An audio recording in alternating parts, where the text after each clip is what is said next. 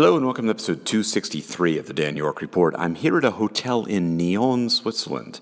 It's just a little bit outside of Geneva. I've been here for a series of meetings with some Internet Society colleagues all week. But while I've been here, I've been experiencing an extreme bit of frustration with the Wi-Fi network, the captive portal, as it's called, that is here using in the hotel network. The experience is one that's probably familiar to other business travelers. You have to connect in, and it immediately redirects you to a web page where you then have to sign in and log in for some amount of time. The challenge, of course, is that the user experience is pretty terrible.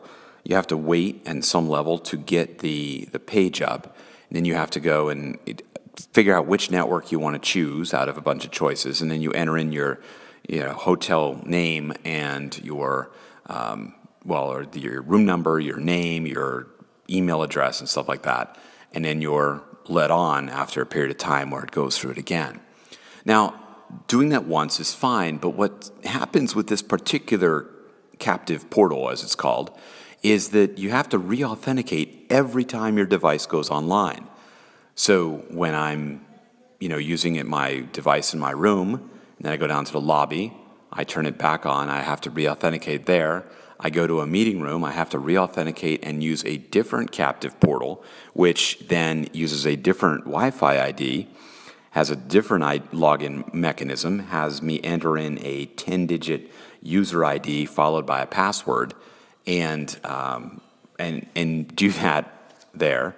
Then when I go back out to the hotel lobby area again, I have to go back onto the other Wi-Fi network and re-authenticate again, which might mean, in some cases, just waiting for it to come up and see the button that says, hey, you've got existing credentials, do you want to re-enroll?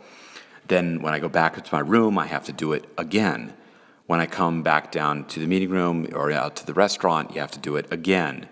And then when you're in the middle of, I was in the middle of a Skype call last night, all of a sudden I lost internet connectivity. I had to go re-authenticate again. It's almost comical if it weren't frustrating to try to get some work done and do some things. But this brings to mind some work that's happening within the IETF under a working group called CAPPORT. I'm not quite sure exactly how they're describing it, but it is a group focused on captive portals. And the description of the working group says a bit, captive portals are a perennial source of annoyance on the internet. Current practice around them is fairly ad hoc. The first step at improving the situation would be to document current practice with an eye toward encouraging alignment in behavior. I was at the meeting of the group in the last IETF meeting in Prague, and they're looking to do some interesting work to try to, and I should say this is a BOF still, it's a birds of a feather group within the IETF, meaning it's not an official working group yet. But they're looking at how do you go and make some of this easier on the user? Are there ways that you can help make that process a bit more intuitive or easier? There's some large challenges, of course, because a lot of these are all individual systems that were built for a particular hotel or a particular conference center. So they're not necessarily something that you can easily affect on a large-scale way. And in some cases, some of the vendors you could think might want to make that a little frustrating, might make you want to upgrade to a paid version that will work better, all of those kinds of things. But actually the captive portal work within the IETF is not just focusing on paid portals, of course, it's focusing on any or free portals. They're focusing on any kind of portals.